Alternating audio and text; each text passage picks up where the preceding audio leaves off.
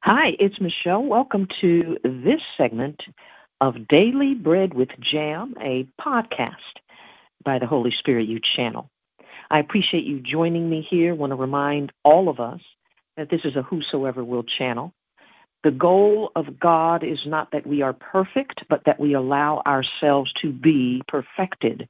Therefore, wherever we are in our process, as long as we are intent on seeking Him, He is willing, ready, and able to the extent that He has already finished His work to allow us, to bring us in, to guide us along. Because of His level, infinite level of inclusiveness, then we also must demonstrate that. We are going to be different in all sorts of ways. But we have to respect and honor the fact that God made a way for all of us, not just some of us. And to say anything different is a lie. To those who know to do good and do it not, to those people, that is sin. So let's just be clear that we are not here in any way, shape, or form to talk about anything or anyone but God and the rest of us. That really is how He sees it. Him, God the Father, God the Son, God Holy Spirit, and the rest of us. Deity versus humanity.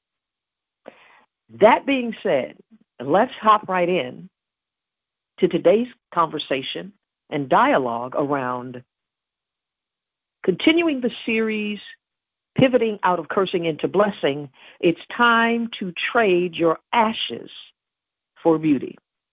So here we go. Isaiah 61, I'm in the King James, Isaiah 61. The Spirit of the Lord God, now we like this part.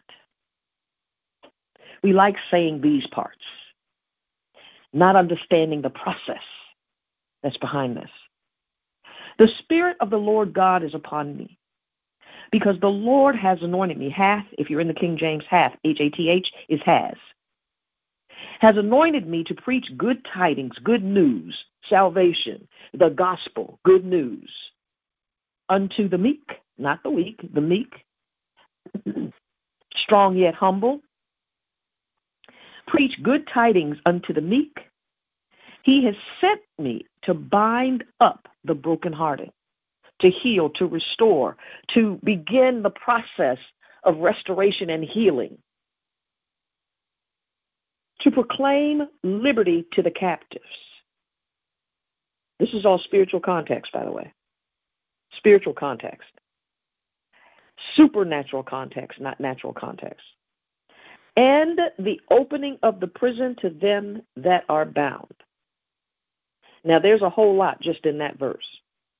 But today we're going to focus on verse 3. So I'm actually going to read all of chapter 61 in Isaiah, and then at some other point I'll come back and catch some of the other things in the other verses, as the Lord wills. But for now, we're easing down to 3. We're going to continue through to verse 11, and then at some other time I will catch the nuggets and what God is sharing in the other verses. Today we're going to focus on verse 3. So this is verse 2 now. To proclaim the acceptable year of the Lord and the day of vengeance of our God, to comfort all that mourn. This is all supernatural context, which has been manifested in and through our humanity. Verse 3, to appoint unto them or to them that mourn in Zion, to give unto them beauty for ashes. The oil of joy for mourning. He's turned my mourning into dancing. Weeping may endure for a night, but joy comes in the morning. So we have mourning, M-O-U-R-N-I-N-G, and we have mourning, M-O-R-N-I-N-G, and you will likely, again, as the Lord leads, I don't take anything for granted, or I don't make any presumptions about that, but I'm sensing that in the future there will be a segment on the mourning that dissipates and breaks away the morning. The morning, morning, that breaks away, that tears away, that releases us from morning, morning.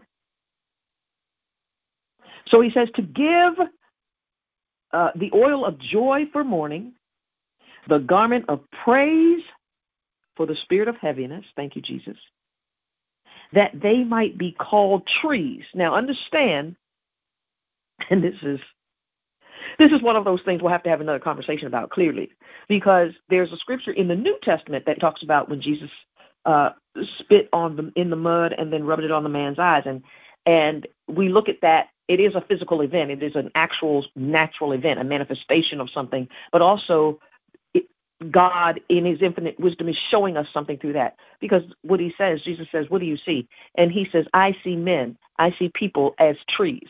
Now, that's probably true from his standpoint because he didn't have sight before. But it's also a reference to the fact that we are considered trees in the kingdom of God. And they shall be like a tree planted by the rivers of water, which bring forth their fruit in season, instant in season and out of season. All of this, read the whole Bible. All of this is part of the plan and purpose of God for him to use the people that are willing and obedient to him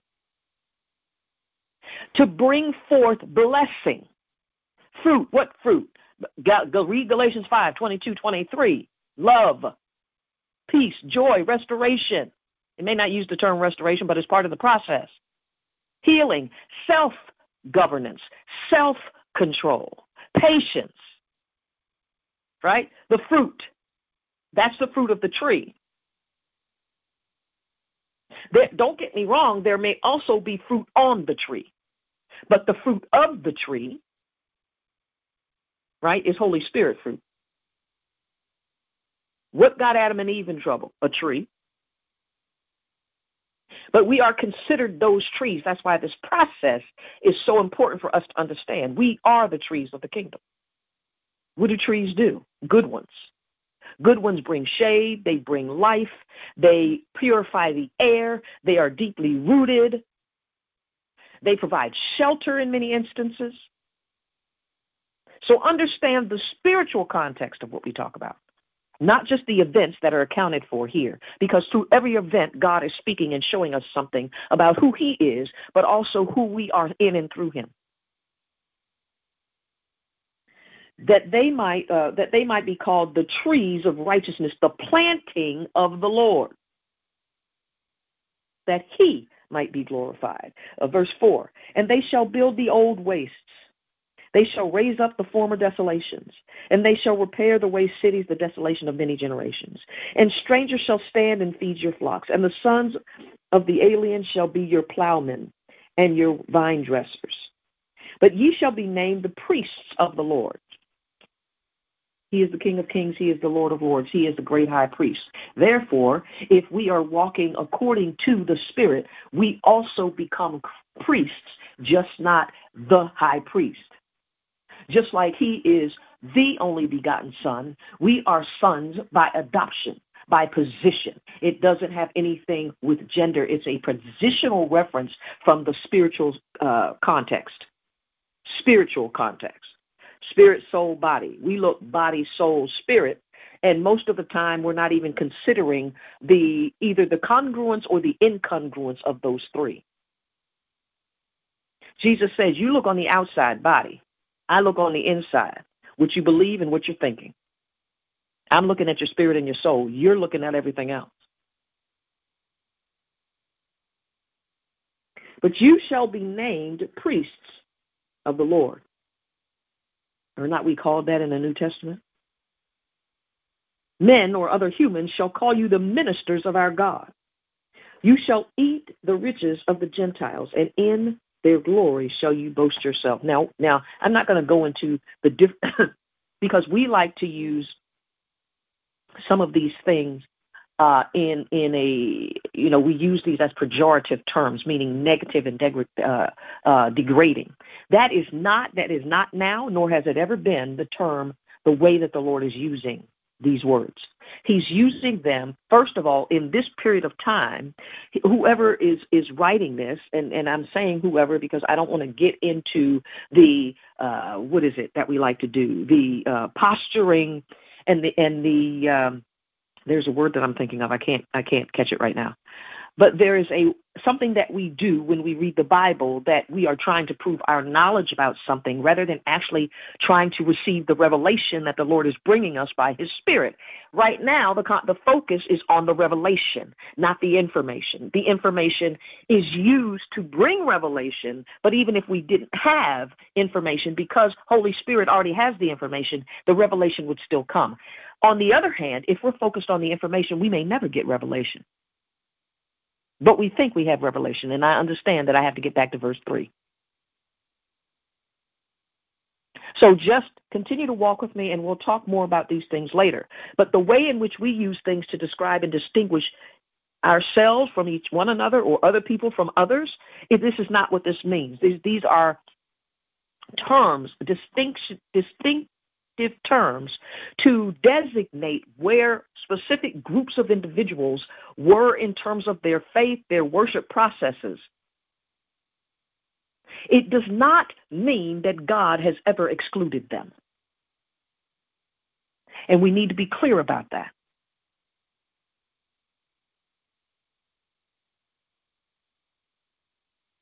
For your shame ye shall have double, and for confusion they shall rejoice in their portion. Therefore in their land they shall possess the double.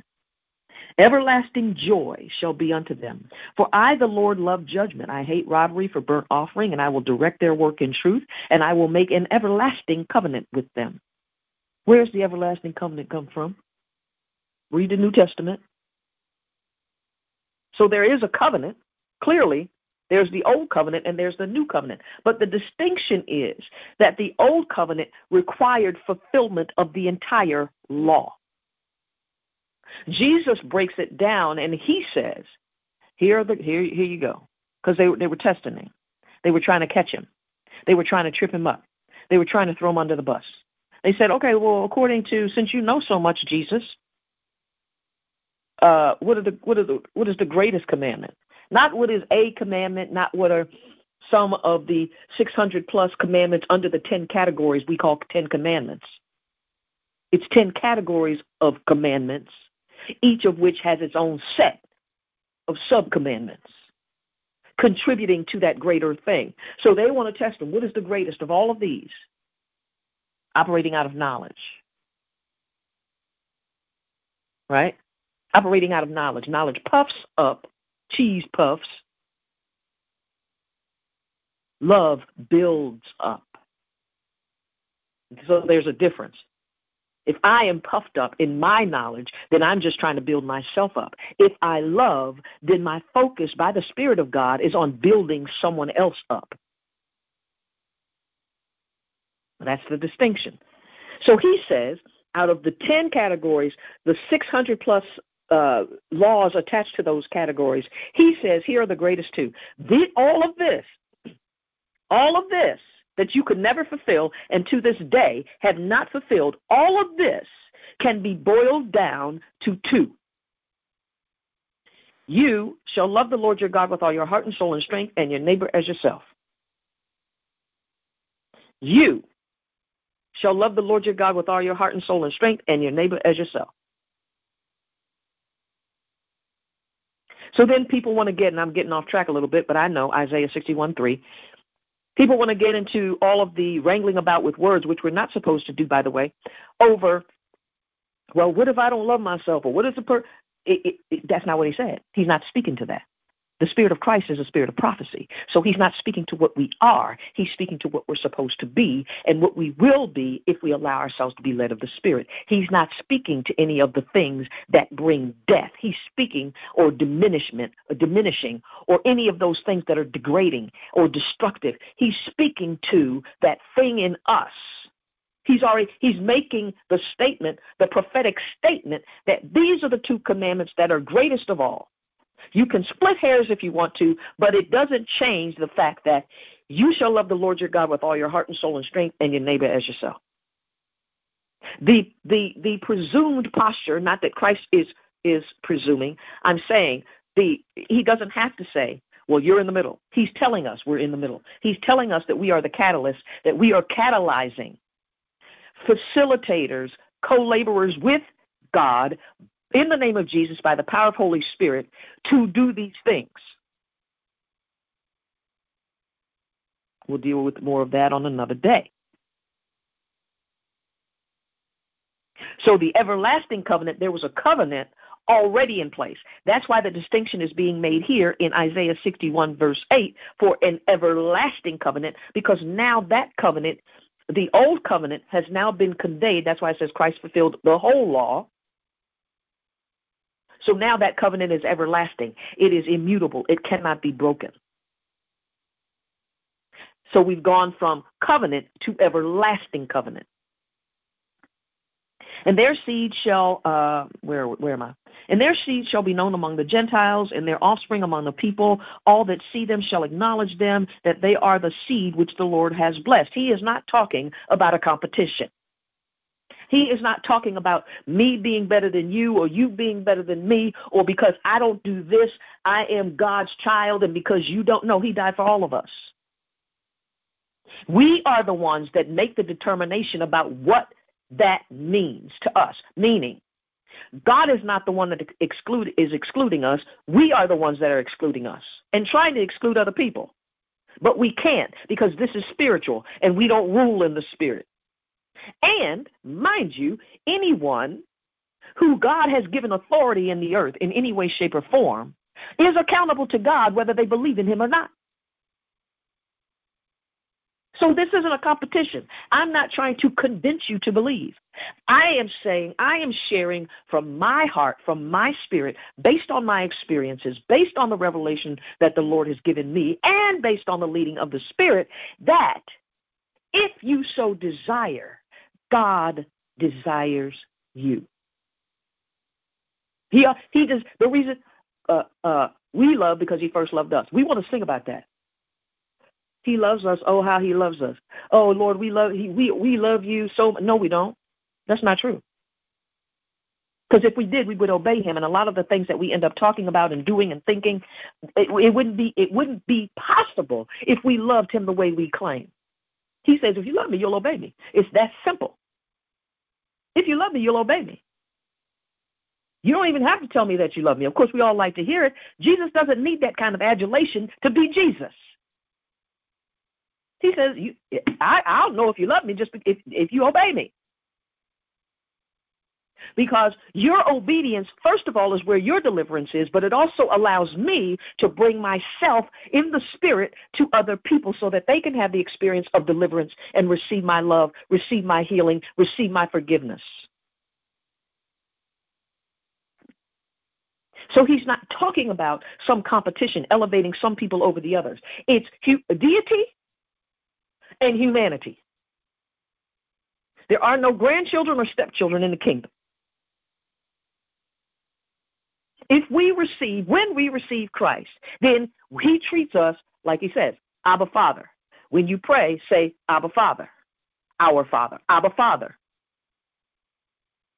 What Christ did positioned us, I remember Isaiah 61:3, gonna get there in a second, positions us as sons. Position, authority, whatever conveys in sonship. We have one only begotten, but we are adopted in with the same, in and through Christ, with the same, I don't want to say privileges or rights. It's neither one. We speak in that language and we don't even understand what that means truly. But there's the spiritual principle of positioned in a way that God is able to operate through us because of our closeness to him. Let's just say it. Let's just say it that way. Because of our closeness, he's able to do things in and through our lives, as well as in and through the lives of anybody he brings across our paths. He's able to operate in a certain way. We all then have certain authority, but not our own authority. There's a weight and a weightiness that, if you've ever experienced it, by the way, it's not pleasant. right? It's not glamorous. It can be very discomforting. It can be very upsetting because you can literally feel the Spirit of God on you, and the flesh just goes crazy. So it's not this glamorous experience, but it allows God to move through us in a way, number one, that we're conscious that it's not us. Because you really feel, at least for me, in my experience, you really feel as if you're coming unglued. That's how powerful it is. I know that that's not my authority. And the whole point when he reveals himself that way is so we don't try to take credit. Moving on. So, in their seed shall be known among the Gentiles, and their offspring among the people. All that see them shall acknowledge them, that they are the seed which the Lord hath blessed. So people as all nations, this is all nations. This is not just one nation, one country, one region, one state. All nations. He died for the whole. He provides for 100% for 100% of the 100%. If there's anyone left off, it's because it was their choice to exclude themselves, not because God didn't do his job or what he committed to himself to do. So we've got to get out of this place of thinking that God is excluding people. He has never excluded people.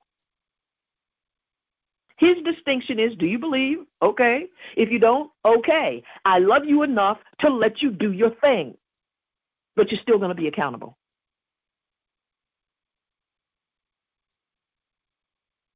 Verse 10, I will greatly rejoice in the Lord.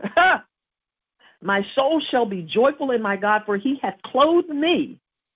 And I'm speaking about me.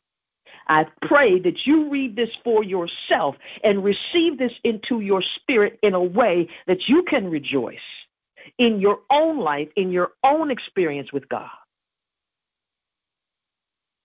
Clothe me with the garments of salvation that he didn't have to do, by the way. Please don't ever think that God has to do anything for you or me. He's already done it. Everything he needed to do, he did. That's why he says in the New Testament, therefore you are without excuse. Not only did I do it, I'm still present with you in it. And I'm the one, if you allow me to lead you, I'm going to get you through this whole thing. Me, God, in creation. Me, God the Son, in manifestation and demonstration. Me, God the Spirit, in transformation. I don't need you, saith the Lord. I desire you, and I have provided for you, and I have made a way for you. He hath clothed me, has clothed me with the garments of salvation. He has covered me with the robe of righteousness, as a bridegroom decks himself. You know, we get decked out, deck the halls. Decks himself with ornaments, and as a bride adorns herself with jewels. For as the earth brings forth her bud, and as the garden causes the things that are sown in it to spring forth, so the Lord God will cause righteousness and praise to spring forth before all the nations. So before I go back to verse 3, Isaiah 61, I just read to you the entire chapter. Before I drill down further into verse 3, let's say this. If we are obedient to this word of pivot, this word of springboard, this word of immediacy, this word of urgency, behind this comes this springing forth, what I call a revive all. In the Psalms, you'll see it. I can't remember the address. In the Psalms, you'll see it. It says, revive us again.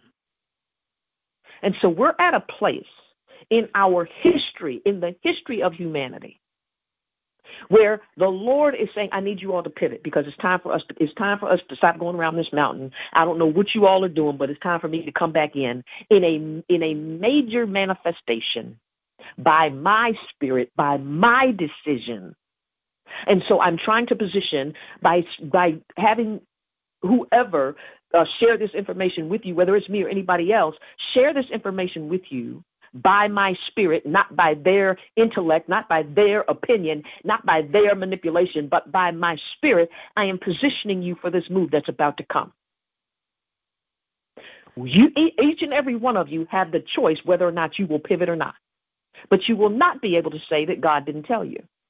You will not be able to say you didn't hear it, because he's a just God. And he's not going to bring something where he doesn't make a call first. By that I mean he's going to show it to specific individuals. Some individuals he might have given a word to, they're going to construe it the way they want to construe it and send it to you any way they can. Some are going to be true and be led of the Spirit in sharing with you and telling you it's time to pivot. This is for you. God is coming in a major way. I'm not talking about end times. I'm not at the extreme. I'm saying we are at a pivotal point where he is saying, okay, I think I need to step in, because many of you need to see me differently. You've gotten hung up on your own interpretations, not just of me, but of humanity. You're confused about who you are. You're confused. And I don't mean, what I mean by that in the spirit, you're confused about what you believe. You're confused about all of these things. So I'm going to come back in and I'm going to revive you again. So I need to be you in a position where you can receive the fresh wind, the fresh oil, and the fresh fire that comes on the heels of your obedience, your repentance. So he says, 61, verse 11, as the earth brings forth her bud, and as the garden causes the things that are sown in it to spring forth, so the Lord God will cause righteousness and praise to spring forth before all the nations. That's what's getting ready to happen. Notice he said all. All means all. All means all. Not your version of all. All means all. It's an absolute term. And part of the challenge that we continue to experience and why we're not able to walk in the fullness of the power of the Spirit is because we think there's a flavor of the day for the Word of God. And he says, I'm the same yesterday, today, and forever. Nothing new is under the sun. So you go ahead, whatever you need to do, but that doesn't mean anything because I've already told you, one, who I am. I've shown you who I am, and I'm here with you right now to help you in the process. So you trying to redefine me in your image is not how this works. Now, that being said, let's go back to Isaiah 61, verse 3. To appoint unto them that mourn in Zion, spiritual Zion, to give unto them beauty for ashes. That is such a beautiful, no pun intended. It is such an amazing concept. When we think of ashes, at least for me, we think of destruction, or we put, you got Ash Wednesday. When in certain cultures, when there's a death, you pour ashes over yourself to express your grief.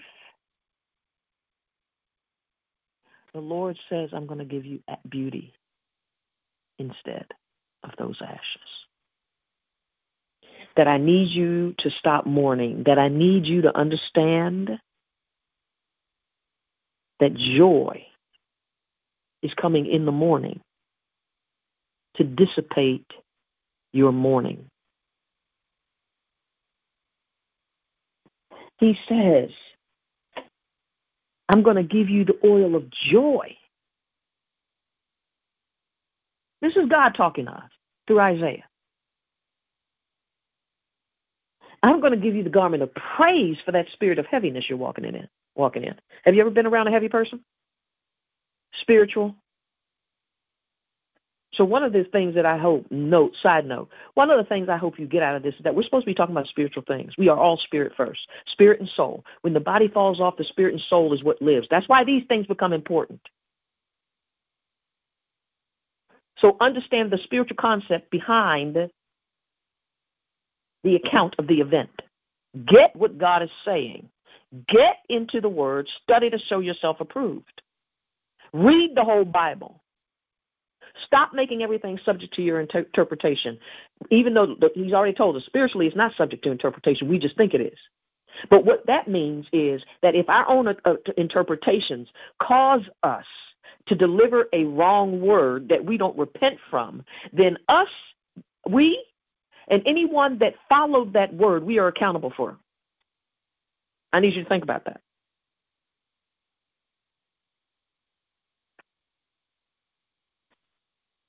The garment of praise for the spirit of heaviness. So praise then is a lightness versus the spirit of heaviness. That we might be called trees of righteousness. The planting of the Lord. So that he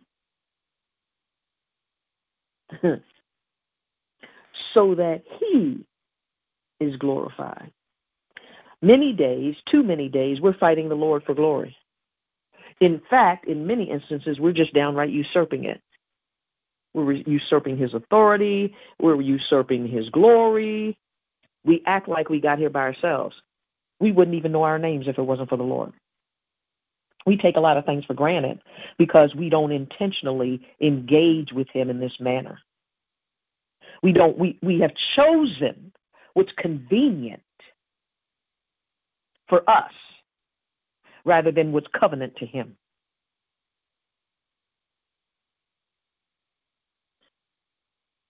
So God is faithful who promised. He's going to deliver. He has delivered.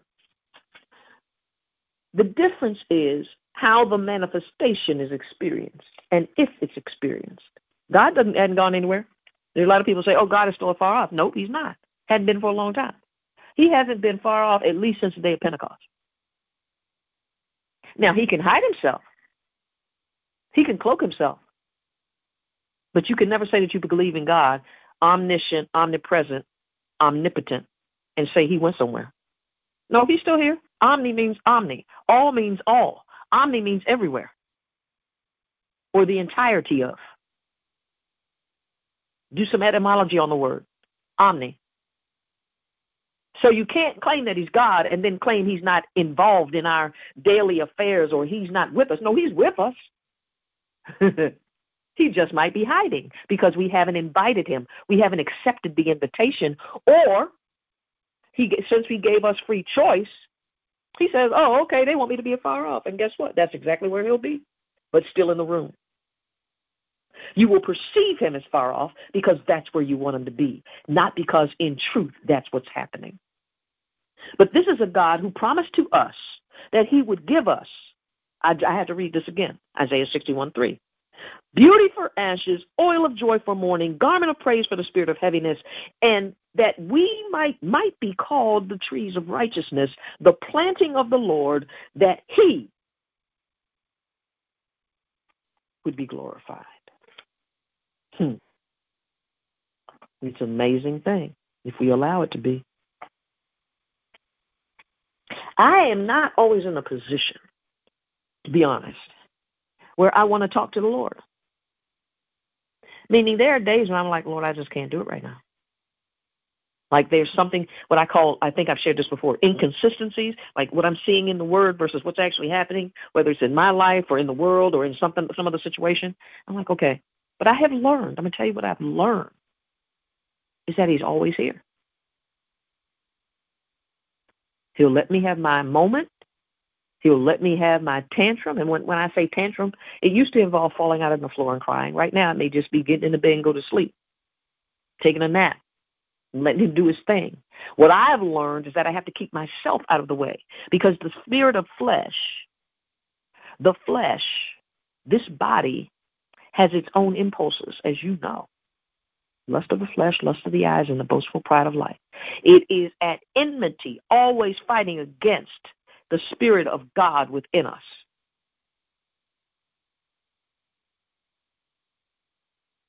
Trying to make us believe that we are the end-all, be-all. We didn't start it, and we're not going to finish it. But we do have choices to make within it.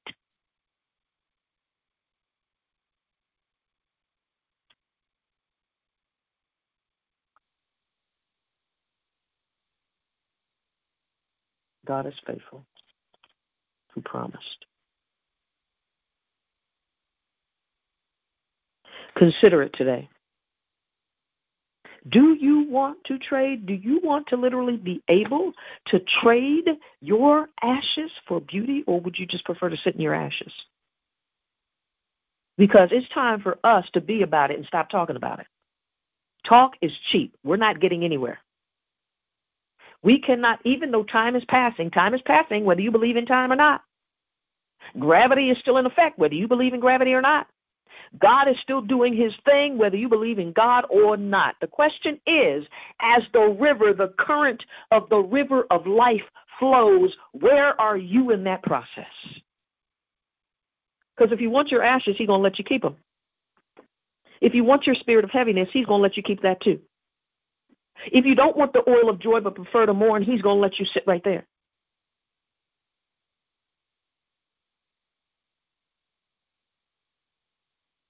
And when the revive all hits, it won't be intense.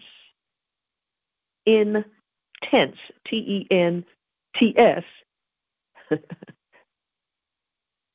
It'll be intense, I-N-T-E-N-S-E, but it will not be intense, T-E-N-T-S. It's going to hit where we are, spirit, soul, and body, internally and externally, based on our repentance, based on our obedience, based on the level of love we are walking in, based on our level of humility. So it's not going to hit everybody the same way, but it's coming. For some, it might revive that spirit, that Holy Spirit move. For some, it's going to revive all. For others, it's going to knock you out. Why? Because the power is still going to hit. What determines the effect of the power is the choices we make in the process. Are the choices. God loves you. He died for you. He's the Savior of the world. That is a whosoever will statement. Now, I didn't make that up. It's in the Bible. Go read it. It's a whosoever will. Savior of the world. The world is humanity. Earth is the planet. The world, Earth is not the world. The world is the people on the planet. Anyone that has ever existed on the planet.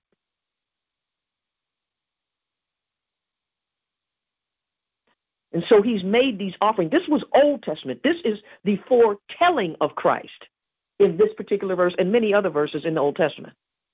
We are now on the other side of the cross where this is already in effect. There it was a prophecy. Now we're living in it. So why are we having the challenges? Because we're not living in it. It's still available, but we are choosing not to live in it. So he loves you, but he's not going to fight you for it. That's unconditional love. He loves us unconditionally. He said the gift of free choice, the gift is without repentance.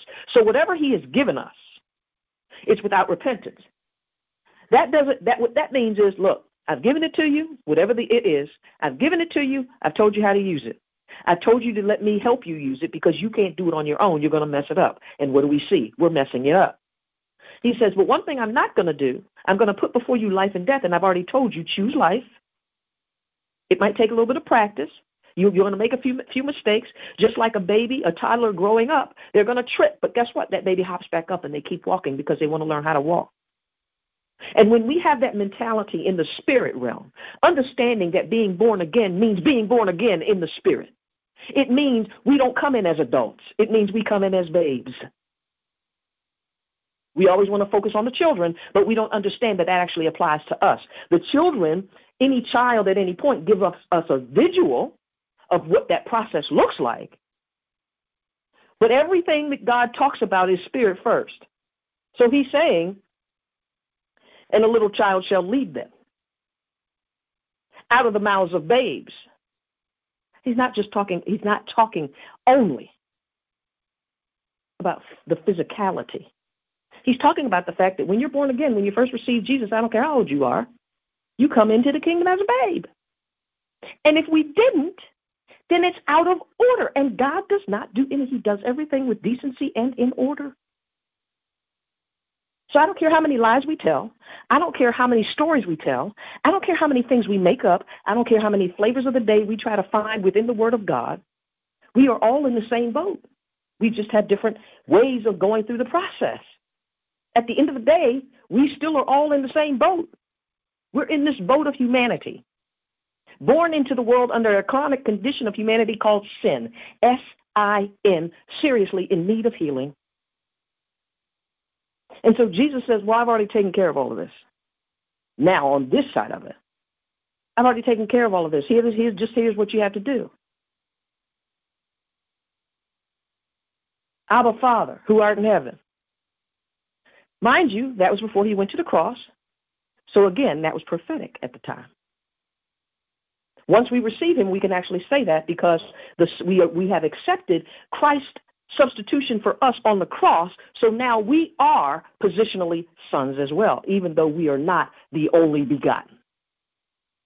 So God says, okay, but I gave you free choice, so you can choose. I'm not going to fight you for that. You want to think you're me? Okay, no problem. I'm not going to fight you for that.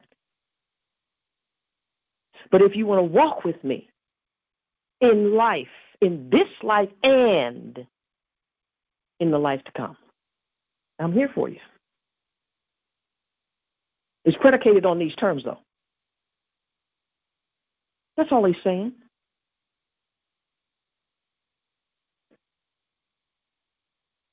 I love you, agape. God loves you most of all.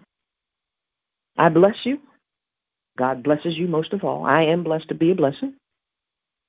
And by the Spirit of God, I pray you are too, or that you desire to be. You and the entirety of your home. Bless, bless, bless. Peace, joy, love, honor, order, healing, restoration. Because God is faithful, who promised. He's fulfilled his promise. We can't even keep our word for half a second. But when we walk with him and when we allow him to truly be God, then he, in the name of Jesus, by the power of his Holy Spirit, transforms us into his image and likeness.